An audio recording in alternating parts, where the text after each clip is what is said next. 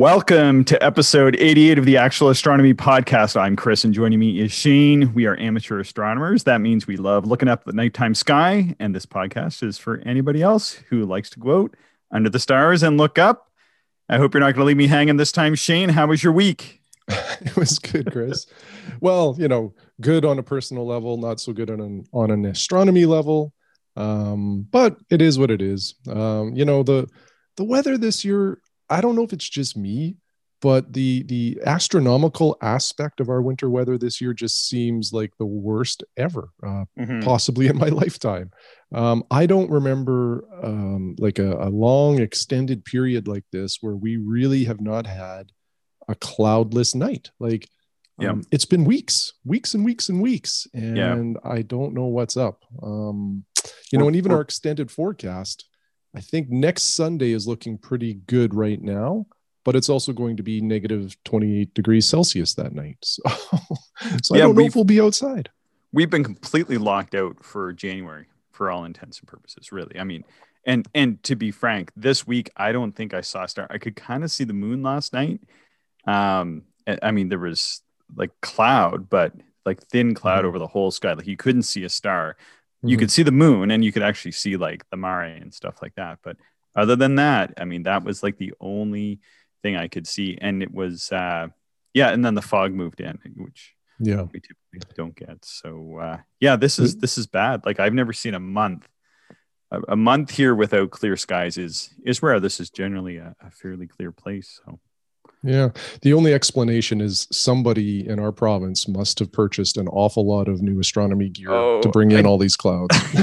I don't like that.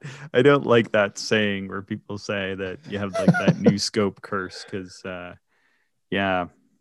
I did. Anyway, we can get on to what we're doing with our own gear. But, one of the neat things that's happened with this podcast, Shane, is that we talked about this as a potential. Like in the winter, it can be very cold, and even when it's clear, it can be difficult to do too much observing and sort of anticipating that. We set up some contingencies. We hadn't anticipated that we would actually get an entire month where we couldn't do any astronomy at all. But one of the interesting and a little bit unanticipated things that's happened is that people have been submitting their observations to us, and it's great.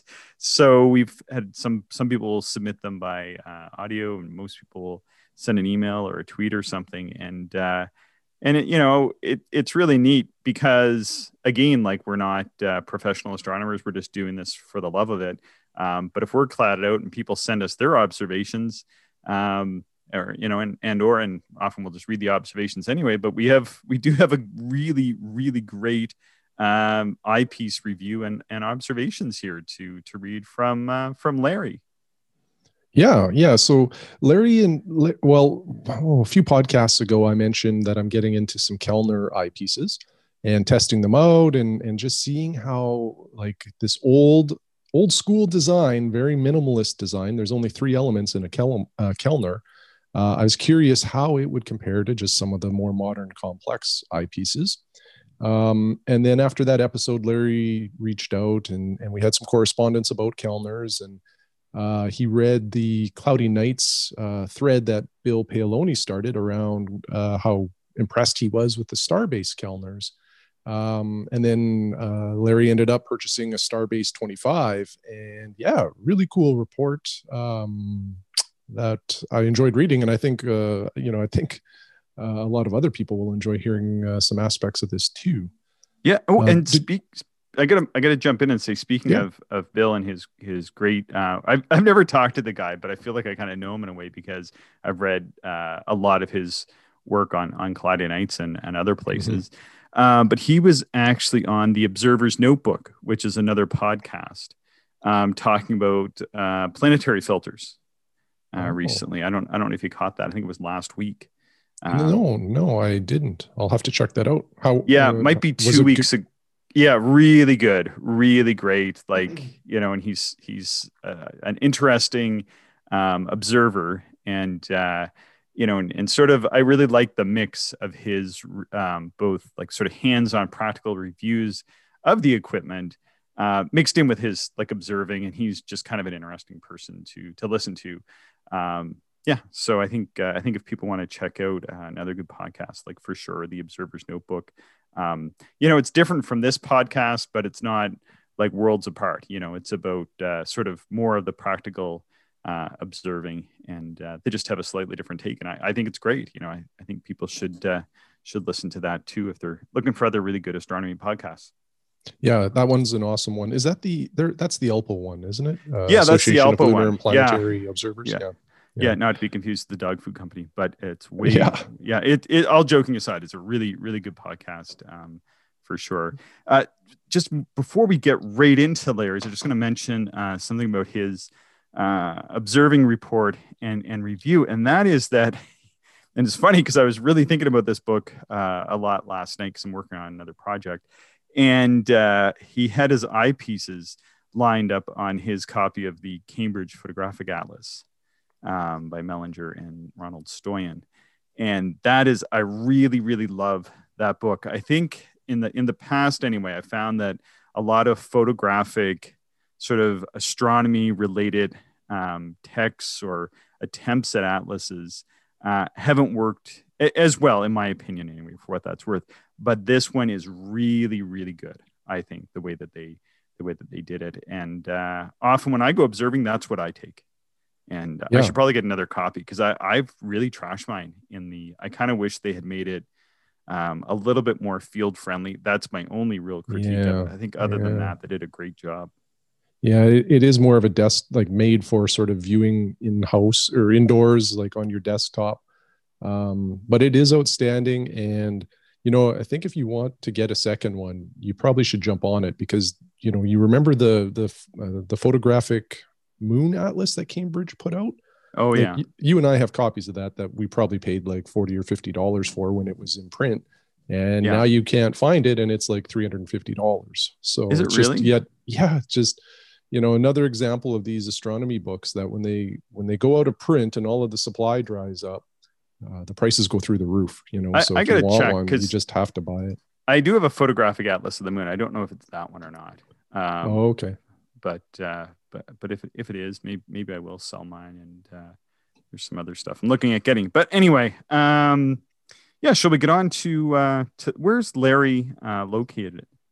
Larry is somewhere in Japan, I believe, if I remember correctly. And if I got that wrong, Larry, my apologies. But I think it's Japan. Yeah, I thought so as well. And so he passed along his observing notes for the Starbase. Now, I think Starbase is like a big store in Tokyo. I think there's like the Starbase, and that's kind of where one of the places where you go to buy astronomical equipment. It could be, yeah. And Starbase was contracted by Takahashi to produce that 80 millimeter achromat.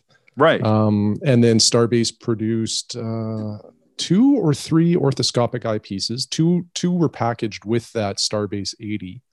And then they also produced 2 Kellners, a 25 and a 20 millimeter, kind of all, I think, around the same time. The 2 Kellners, I think they retail for $39.95 US, brand new.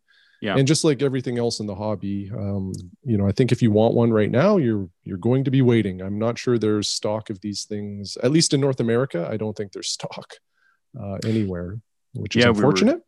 We were talking about that before the podcast here, that seems like everything is getting snapped up, and including like my course, which typically I think was waning down to single digits, which I'm still happy to do as long as there's some sort of audience, but it was getting pretty small. And now it's, almost 4 dozen people joining over the internet. So definitely there's been a resurgence in the interest of astronomy, and probably, and I've noticed this as well when we have a bright comet like we did with NEOWISE.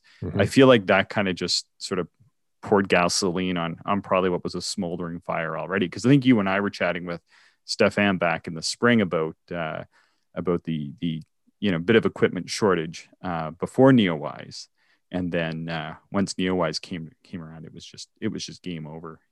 Everybody's just buying buying everything. It just reminds me of something out of The Simpsons, right? Like, really, we're living in a time where people just can't buy enough telescopes. Yeah, Neowise, and then the Great Conjunction in December. That got a lot of media attention, and just this isolation. People stuck at home. They're looking for new things to do, and putting a telescope up in your backyard, has become kind of an interest, I think, for a lot of people. So, Yeah. Supply demand, it's a problem. Yeah. So let's talk about this Starbase 25 millimeter Kellner. Yeah. I'm interested in this. I was yeah. interested in these eyepieces. Yeah. So go ahead. Yeah. So Larry starts off here just to give it some context. He says, I spent about 2.5 hours over 3 sessions comparing the Starbase 25 millimeter Kellner to my Vixen 20 millimeter NLV and my Celestron Zoom set at 24 millimeters. Said it's been a really fun experience, and I've been so focused on double stars lately, and in particular hard to split tight pairs, that I've kind of forgotten how different things look at lower powers. Kind of like lost the forest for the trees. And we'll get into more of the details of his observing report, but I really enjoyed the kind of going up and down the magnification chart, and then just how the view changed. So we'll get into that here in a few minutes, probably. Yeah, and one of the things he said though is that the eyepiece was pretty small. That's not really surprising, knowing that it's a Kellner, and these tend to be somewhat smaller. Like you were saying, they don't have as many elements. And then the other thing that I thought was interesting is he said that the previous owner, so he had purchased this used, and definitely we buy used equipment. I got a really expensive used eyepiece sitting right in front of me here, and on my left side I got some used books, and I have a used binocular adapter, and we both certainly have a good mix of new and used equipment. But he said the previous owner had flocked the barrel because it was not blackened originally. So that was kind of interesting to hear. Yeah, I've never heard of somebody flocking an eyepiece barrel, but it makes sense if, some eyepiece barrels are kind of shiny. What I've done, like what I've found on some eyepieces is like the threads where you would screw in a filter. Sometimes those are left unpainted. Yeah. So I'll just, like, I have some matte black paint that I'll just delicately apply to those rings. Just to darken them up. I'm always worried with that of because I do use planetary filters. I'm always worried that I'm gonna be chipping off the paint. So what I do is not as good as that, but it helps. And that's that I take just like a permanent marker, and I just go around, like, to take the shine right off them, and then I'll kind of go one way, and then I'll leave it sit for a few hours. Then I'll go the other way. I'll let it sit for couple days. I'll do that 4 or 5 times just over the course of a week, and then by that point it's like just dulled right down. So not as good as black paint would be, but it takes that real bright reflection off, like when you're observing the moon or whatever. Yeah, that'll make a real difference. Interesting side note is the TMB Super Monos, as we've discussed many times, extremely well regarded for like high contrast, high detail views. They, like, the bottom part of those barrels where you would install a filter are, chrome. Like, there's no black on them at all, which just kind of an interesting side note that, they're considered to be, upper echelon, but even those ones don't have any blackening there, which is weird. But anyway. It would depend on the light cone too, right? So if the light cone isn't striking it, then it's no problem. Less of an issue, yeah. So might not be a problem with those, but if I have an eyepiece out and I'm noticing it, I did buy an inexpensive Plossel for my nephew before Christmas, and I went through this on it. Cool. So back to the review of the Starbase. So the very edge of the Starbase. So this is again Larry's notes. The very edge of the Starbase seemed a touch muddy. But the field stop was well defined. I did not see any distortion at the field edge when stars or doubles drifted out to the field of view. But then again, my scope is an F11. So F11 certainly is an ideal telescope for like a Kellner or even like a Huygens. The issue with these old eyepieces, because there's only 3 elements, is they don't correct, field or edge distortions, particularly in faster telescopes. But if you're using a slower focal length like this one, then, they're usually quite crisp all the way to the edge. Yeah.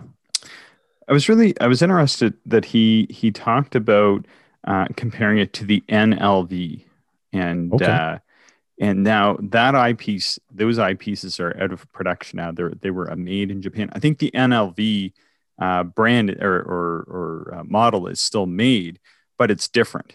And the original replacements to the original NLV had some reflection issues, like we were talking about. I think they eventually fixed them, but those original ones from Japan, like he included in his photo, are supposed to be just phenomenal eyepieces. They have a slightly smaller field of view, I think like 45 to 50 degrees or something like that. But apart from that, they're supposed to be really, really excellent eyepieces. So he's using a good, a good eyepiece to kind of make a comparison against, I think.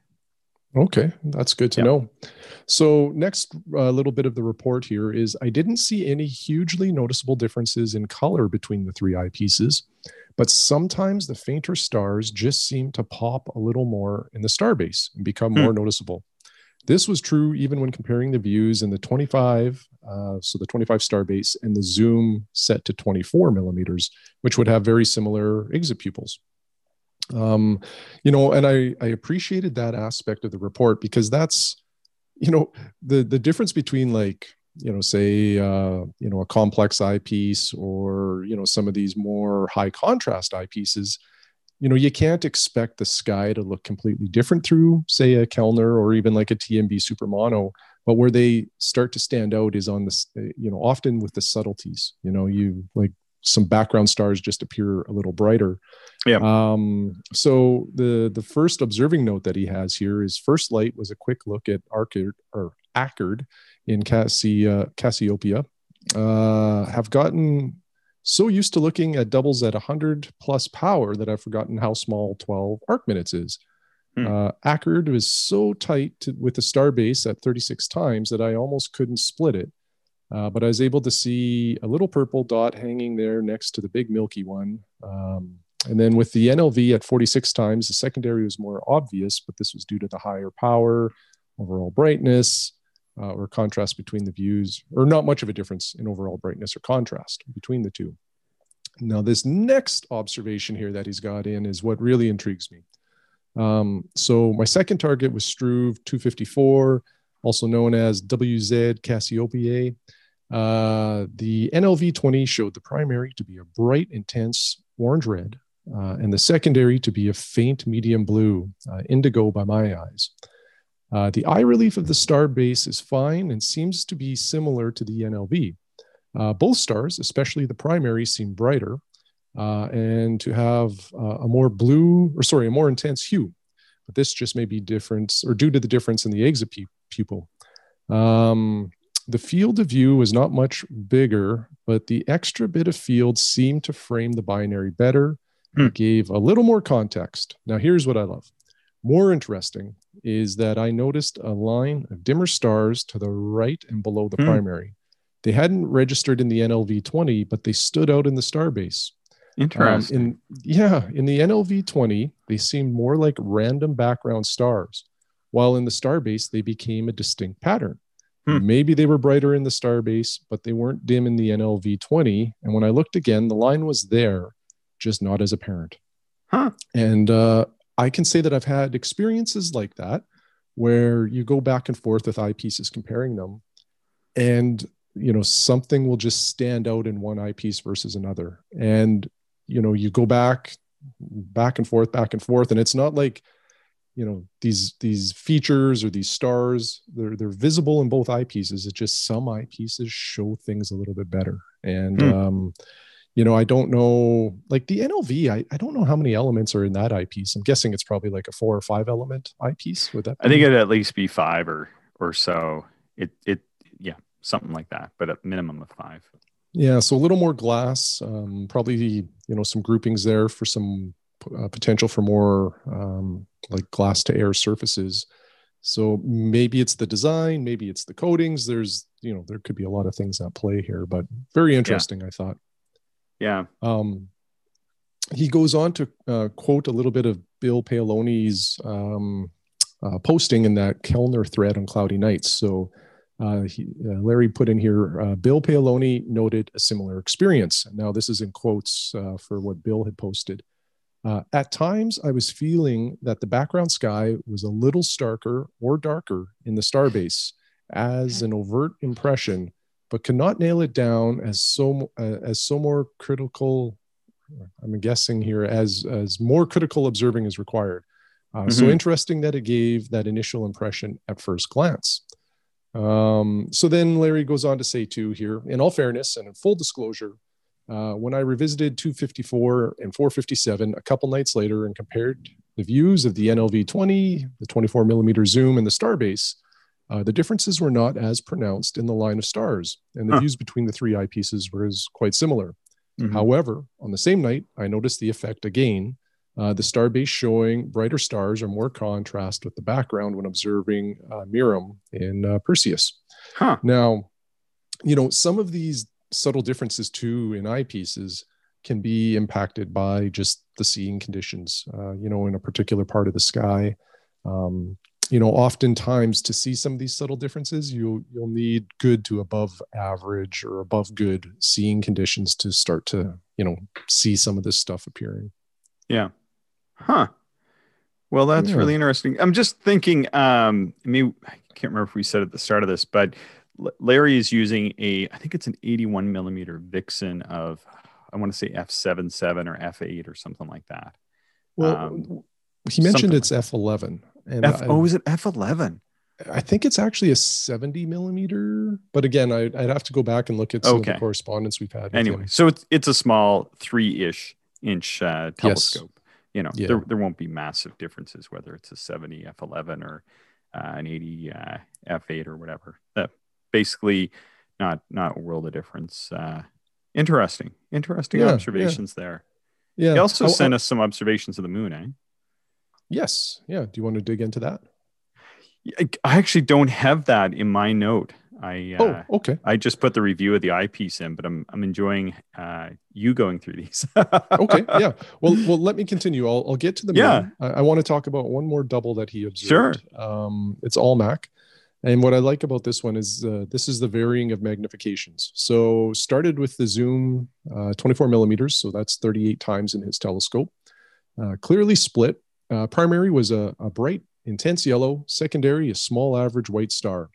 And then in adding to that, surprising that the color was not apparent here, because Almach is a pretty colorful pairing. Yeah. So next up is the Starbase. So a little bit less magnification, 36 times. He said the two stars are touching, brightness and color similar to the 24. Okay, so now moving on to the NLV-20. So now magnifications increased to 46 times. Shows hint of pale green in the secondary.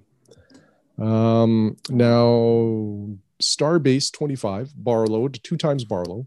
So, and actually he mentioned too that it's a 2 times Barlow, I think, but the Starbase actually comes in at like 1.9 when used with the Barlow. So magnification is now 68 times. Clear split here. Primary, bright pale yellow. Secondary, bright pale green.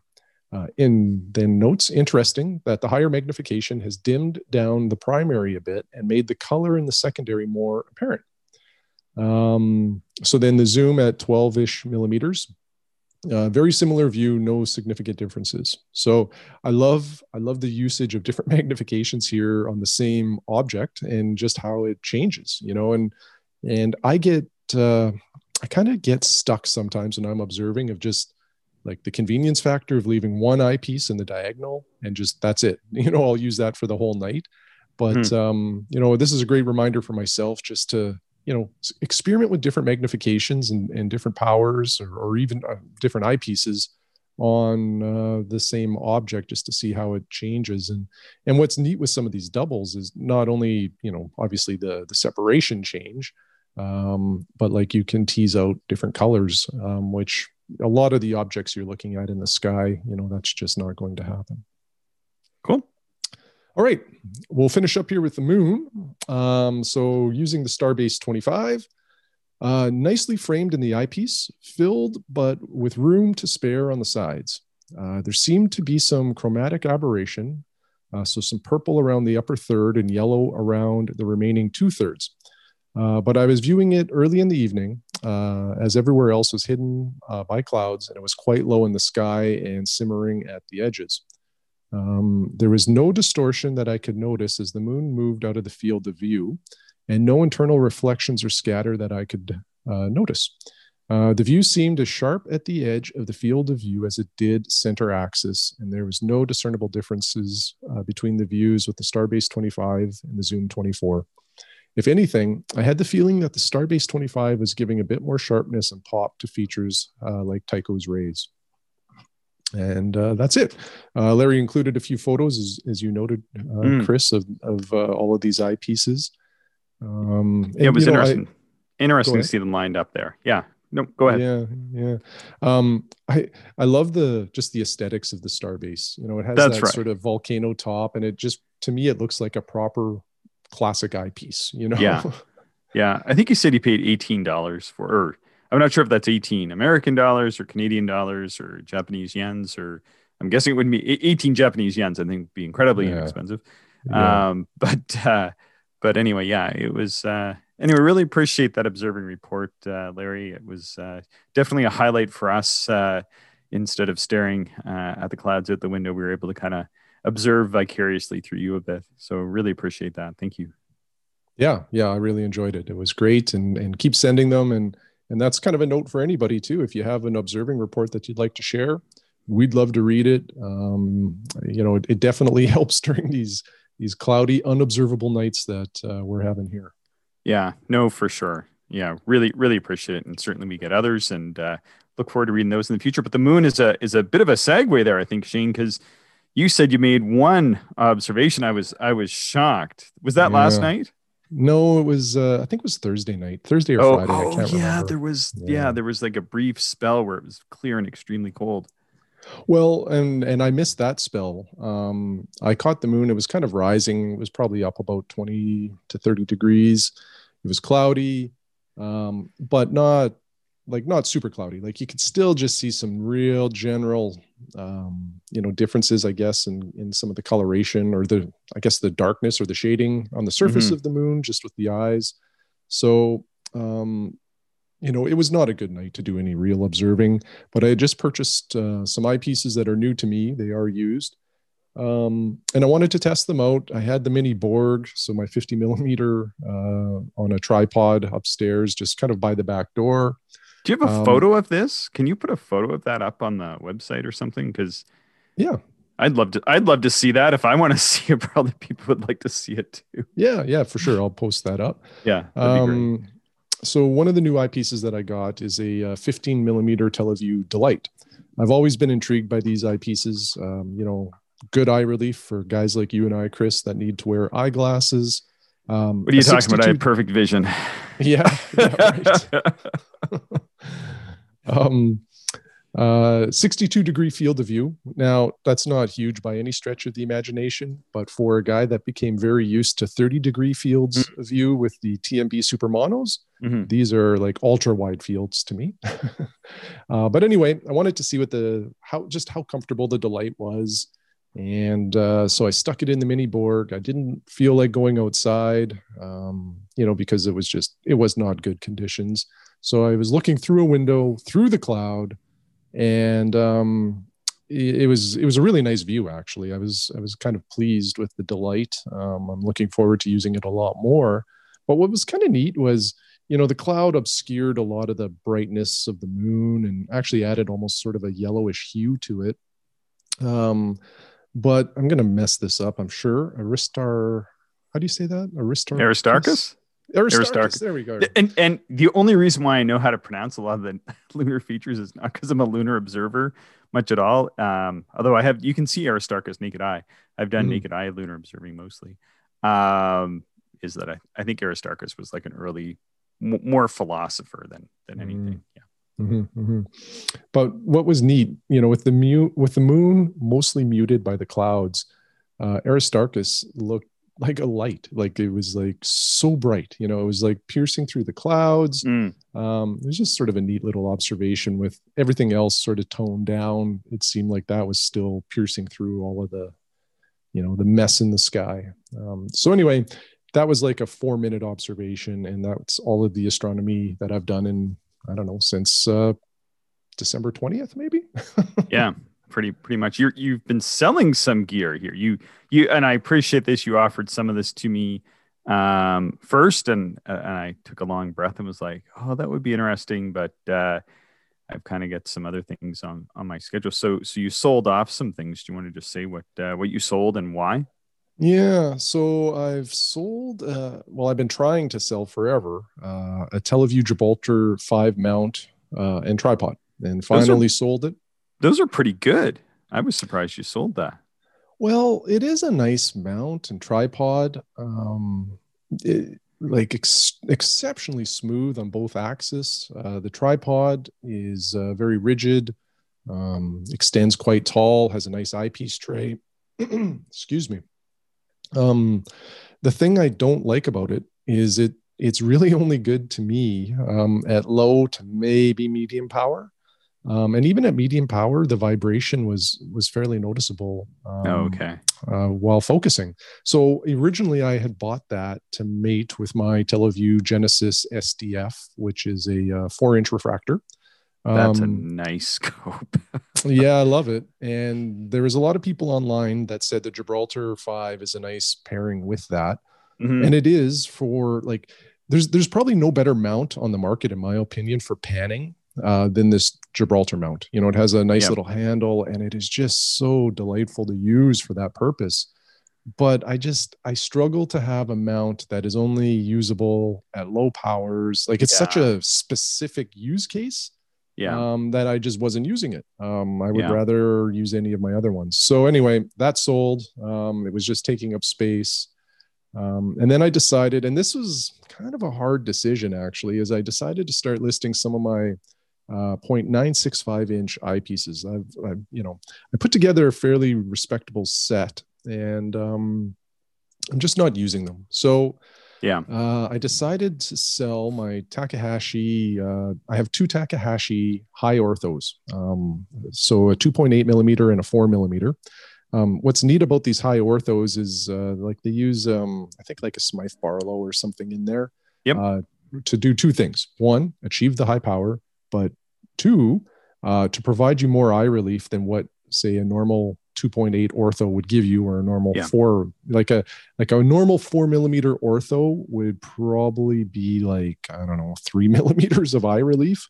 Yeah. And I think this high ortho bumps that up to like 5 or 6 millimeters, which still isn't a lot, but when you're talking of numbers that small, that's a huge increase. Yeah. So they're actually quite comfortable to use given the focal lengths.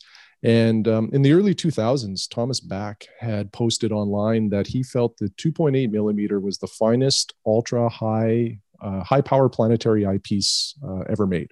Yeah. And you know, I've used them; they're outstanding. The reason for selling the 2.8 is that's just so much power. You know, it just wasn't getting used a lot. Plus, I have purchased the Vixen HRs, so I have the 2.4 millimeter and the 3 millimeter Vixen HR, which kind of made the 2.8 tack, you know, redundant. And then on the 4 millimeter side, I have a TMB Super Mono. And I just found that I was using that. So, you know, if these eyepieces aren't going to be used by me, they should be used by somebody else. So Yeah. The 2.8 is sold. The 4.0 is still available. Should sell soon, I'm sure. And then the 10 millimeter Takahashi LE, I decided to post as well. You know, reasons for selling this. Again, I have a 10 millimeter Super Mono, which I love. And then I recently acquired, I mentioned the 15 millimeter Delight, but I also acquired a 9 millimeter Delight. So again, this one just is becoming redundant. Yeah. So reason for selling this stuff is I have been buying sort of unplanned. You know, when I keep an eye on the used market, and if something that I'm interested in is available and it's at a good price, I just dive in and get it and then figure out the rest later. So I purchased the 9mm and the 15mm Delight, and um, decided I should sell some gear to put some money back into the bank. And then the other thing that kind of caught me by surprise is I have an 18mm Pentax SMC ortho, 0.965 inch. Outstanding eyepiece. It's one of my favorite. Very comfortable to use, pretty wide field given that it's an orthoscopic. And you know how I've been talking about potentially getting a bino viewer, but using simple glass for a bino viewer. I've been wanting a second 18mm Pentax SMC. These things are no longer made. They're rare. They're hard to find, and they're not cheap. One became available. I jumped on it. I paid fair market value for this one. Certainly no deal was had. But again, that adds to my motivation to sell some gear. Because usually the way I fund all of my purchases is mostly by selling some gear. And, through my lifetime in astronomy, I've, bought and sold a lot of stuff. Some stuff I keep, but, it's kind of fun to cycle through some of these things and add to the collection. Yeah. Well, that is cool. That is cool. Yeah. I don't think I've looked through the 18 Pentax SMC. I've heard nothing but the best of those, and would love to look through it one day. Yeah, well, you know what? So when I put together this 0.965mm set, I've kind of missed, it's mostly Pentax SMCs. There's some Takahashi orthos, and I had a couple of Nikon orthos in there too.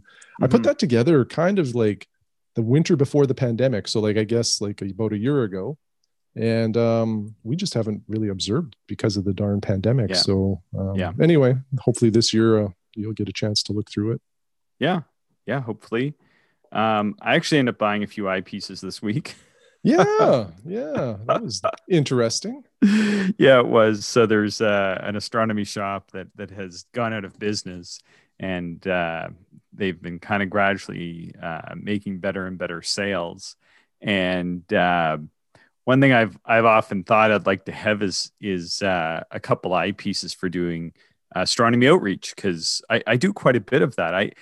I never used to do that much, so it didn't really matter as much for, doing outreach a couple times a year. Well, heck, I just put in my Pentax or whatever eyepieces and let people take a whirl. But as time has gone on, I do more and more public outreach, as you know. And I thought I really should have some dedicated eyepieces. I was observing once, and I had a really expensive eyepiece in, and someone comes up and they're like, "Where do I look in?" And they finger right on the glass. You know what I mean? You're like, "Oh, that's not good." It's kind of hard to even in the darkness. I think they heard me cringe. So I ended up buying a 35mm 2-inch Orion 3-element. I think it's some sort of Kellner design. It's a very basic eyepiece. I got it for about $40. Oh, nice. So half price or so. And then I got a 6mm 66-degree Skywatcher. And those tend to have a fairly good review. So they're wide. I think they have pretty good eye relief.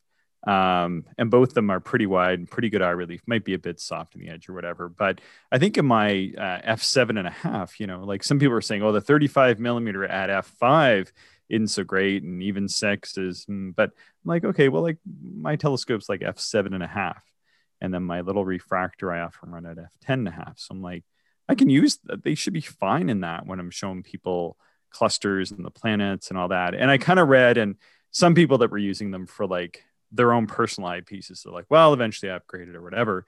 But then there was lots of people who use these for their public outreach and education purposes. And so I'm actually happy to get those, although, maybe I'm being too forward looking in this, because we might not even get to do any public outreach this year. But anyway, I'll have those in the case. And I think they're pretty light eyepieces too, so they can just sit in there. So happy to have those. Yeah, that's awesome. It is nice to have some eyepieces for public outreach, because same thing, and you can't fault, young children. No, not at all. They touch things, that's how they learn. And I've definitely, I remember having my Leica zoom in the diagonal, and, first thing this, I don't know, I think it was maybe a 4-year-old did was, put the fingers on the glass. And anyway, it's Yeah. nice to have some other eyepieces that you can Yeah. use. Because really, like you said too, at f7.5, most eyepieces are going to look pretty darn good. It's really Yeah. what I want is just something that's easy to look through. That doesn't, like, eye placement isn't too picky. Yeah. And then anybody that looks through it is probably going to enjoy it. Yeah, exactly. I mean, and they're getting, I mean, really, and in fact, these eyepieces are totally fine eyepieces anyway, in the appropriate scope. And actually, I think my scopes are pretty appropriate for these eyepieces anyway. So, when I'm doing that, it should be pretty good. And then, yeah, like the other thing is, I don't want to worry about them as much. Like sometimes we're there and we've got like 300 people around us, and here I am, like, wandering around with some pretty expensive eyepieces in my bag there. And, it's kind of hard to sort of, police your equipment in the dark like that. Like someone could just reach in and grab an eyepiece, and, they might think they're just, kind of as a joke, like making off with something that maybe is 10 or 15 bucks, but in reality, it's going to be a lot of heartbreak, So Yeah. Anyway, not that that's ever happened, but these will sort of buy me a measure of, mostly it's for the, for the fingerprints and that sort of thing. And then as well, so I'm not always carting around like expensive eyepieces everywhere. But anyway, it should be good. And then the other thing, I think I mentioned I was ordering it, and I did order the Burleback Hydra 2 chair. Should be here tomorrow, so that's exciting. Paid the import duty, which was exactly twice what I estimated. So Oh no. that's all right. It is what it is. So it wasn't inexpensive, and it's kind of like getting an observing chair is kind of a little bit unexciting, because it's like I'm buying a chair that costs a lot of money, basically. And it's like, yeah, like it's sort of a thing. It's like going to be really nice to have. I've had observing chairs before, and I like them and I use them, but they were always just ones that just like friends made, like in their shop. Like I had a friend make one out of an old 2x4 and a flag, like an old flagpole, like you would stick your open sign on kind of thing. And, eventually it, wasn't designed to last more than 5 or 6 years. And after that point, it was kind of at the end of its life. So I'm excited to get a proper observing chair, and certainly improve the observing, because with the 4-inch and the gear that I have right now, it tends to ride a little bit lower. So, I'll be happy to have that. I think I was chatting with Mike, speaking of sort of upgrades, and that he's upgrading that 15-inch Tektron. Yeah. When I read Did you hear that? well, Okay. just when I was reading the notes that you had here last night, man, I'm excited for that. Yeah. 15-inch, that, normally he has a 12-inch out there, and the 12-inch is really, really fun to look through. But, going up just, 3 inches doesn't sound like a lot, but that's a big, big difference in surface area of the mirror. Like this thing will really soak up some photons and will show us some pretty cool views. Yeah. Now that's exciting. Like I'm pretty excited about Mike getting this 15-inch kind of running again. And he said he was doing a few tweaks. The mirror cell, I think he said, needed an adjustment and might need some new paint or something like that. But he was like actively working on it. So Good. Fingers crossed. That'd be pretty exciting. Thinking of reaching out to the organization that runs that little campground that we were chatting about, and maybe trying to see what the story is there. It looks like they have an awful lot of lights in that little campground. I'm a little bit concerned about that, but maybe it can be sorted out. Who knows? Yeah. There seems like they run on a shoestring budget, so could be a case of $100 donation goes a long way to getting lights turned off. It's be a double win for them not to have to turn the lights on. And people are there that don't want the lights on, so they're not paying for lights, and maybe they get $100 donation or something. Be willing to, because I don't know that they charge for camping there. So I think it's just strictly on a donation basis. So they might be it's just a private group of people that run it. So anyway, one of the advantages of living in Saskatchewan, just one of those little interesting things. Okay, my astronomy class is halfway over. Got some amazing images from people. I'm trying to chat with a couple of people about trying to use them for some things. I don't know. We'll see what happens there. But like the images these people have sent me are like amazing, like ridiculously good, really, really surprising. Like of like the horse head and Oh, wow. M42 and the rosette and like the flaming star and different like and lots of photos like and very, very impressive. And it's kind of funny. Like we live in a place without too many people, and I'm like, how come I've never heard of you guys before? But they kind of just take their images and they're just like, oh yeah, no, they're just sort of playing around with it and stuff like that. But like, it's amazing what people are doing out there, like just in their backyards or whatever. But like, these would be images not out of place on the cover of a magazine, like in all seriousness. Wow. Like they are that good. Very, very good. So, and sometimes like sort of being away and isolated can be advantageous, because I think like maybe in a way, like maybe they're working away on them and they're just like, oh, this is just for fun and whatever. And I'm sure they look at other people's photos and that, but like they are like, as far as like sort of the local area goes, like these individuals are doing photos that are the best around that I've ever seen anyway. Like they're really that good. So not that's awesome. yeah, not to say that other people haven't taken some good photos around here, Shane, but these things are they're complicated setups too, of somewhat dedicated imaging gear and softwares and that sort of thing. So I think typically most people I've known around here that do it in more or less in conjunction with the visual observing and some other things, and they're sort of doing it as part of their astronomy. But these folks seem dedicated just to the imaging for the most part, and it's it pays, it shows. Like these are really good astro imagers. Let's see. Oh yeah, the other thing I've been working on is TW Webb's discoveries, co-discoveries. I'm writing an article on that for the RASC Journal. I think the RASC Journal is free to everybody now. Yeah, I noticed that. Like your what was your article? Oh, on Mars observing and sketching. I was interested in it, so I clicked the link because we get emails as club members to say, hey, there's a new journal. And then it said something about you no longer have to log in, which I thought was kind of neat. And then because that was always painful. Yeah. And now it's just a public link. So I actually tweeted out your article. Great. Weeks ago. So great. Good. If anybody's interested, rask.ca, RASC, or check our Twitter timeline, and it's somewhere in there.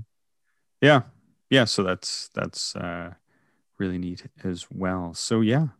And I was chatting with Dave Chapman, and he is the past Observer's Handbook editor.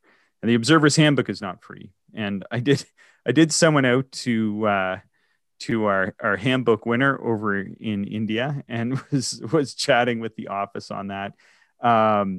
So I've never sent anything to India before. and I had to get professional help. I'll put it that way. So we actually have I forget what they're called, but anyway, they're a professional shipping company on retainer with the RASC. And so originally, because I have an extra book here, and originally I was just gonna ship that myself at the post office. But like here, like we live in a pretty small place, and I wasn't convinced it was going to get there. I just was like, I don't think that's going to arrive. And so I decided to go back and just go to our RASC office, and they were very helpful. Took a little bit back and forth, and then we were able to get it off. So I'm not sure how long it will take a book to get to India, but should arrive there hopefully sometime before the RASC 2021 handbook is out of date. Yeah, no kidding. So yeah, it was a bit of a thing. So I do have an extra book. We'll have to figure out what to do with that now still. So, but maybe I'll give it out to somebody in my class. I don't know. I'll sort it out. I can't give away too many of these, or the office will get mad. And that's pretty much it. Dave is going to come on, I think, next week. I think he's going to be chatting with us a week from now, and super excited for that. Yeah, well, he doesn't. I know you're excited because you saw the Lunar X there. Mm-hmm. Yeah, he doesn't really want to talk about that. Well, that's fine. Like Dave's a great speaker and a very knowledgeable amateur astronomer. So I think yeah, no matter what Dave wants to talk about, it's going to be a really good conversation and a great episode. yeah, he's super interesting person, and he's really been a mentor to me, and is going to come on and talk mostly about the telescopes that he's had and used, and why he's like those telescopes, and sort of bit of a spoiler alert. Dave's going to counter our refractorism here with his reflectorism, and perhaps why the reflector is a superior instrument over the refractor or something like that. So that's good. Discourse is good. Tune in for the battle royale. All right. Anything else to add for this episode, Shane? No, that is all I have, my friend. All right. Well, thanks so much. Thank you. All right. Bye.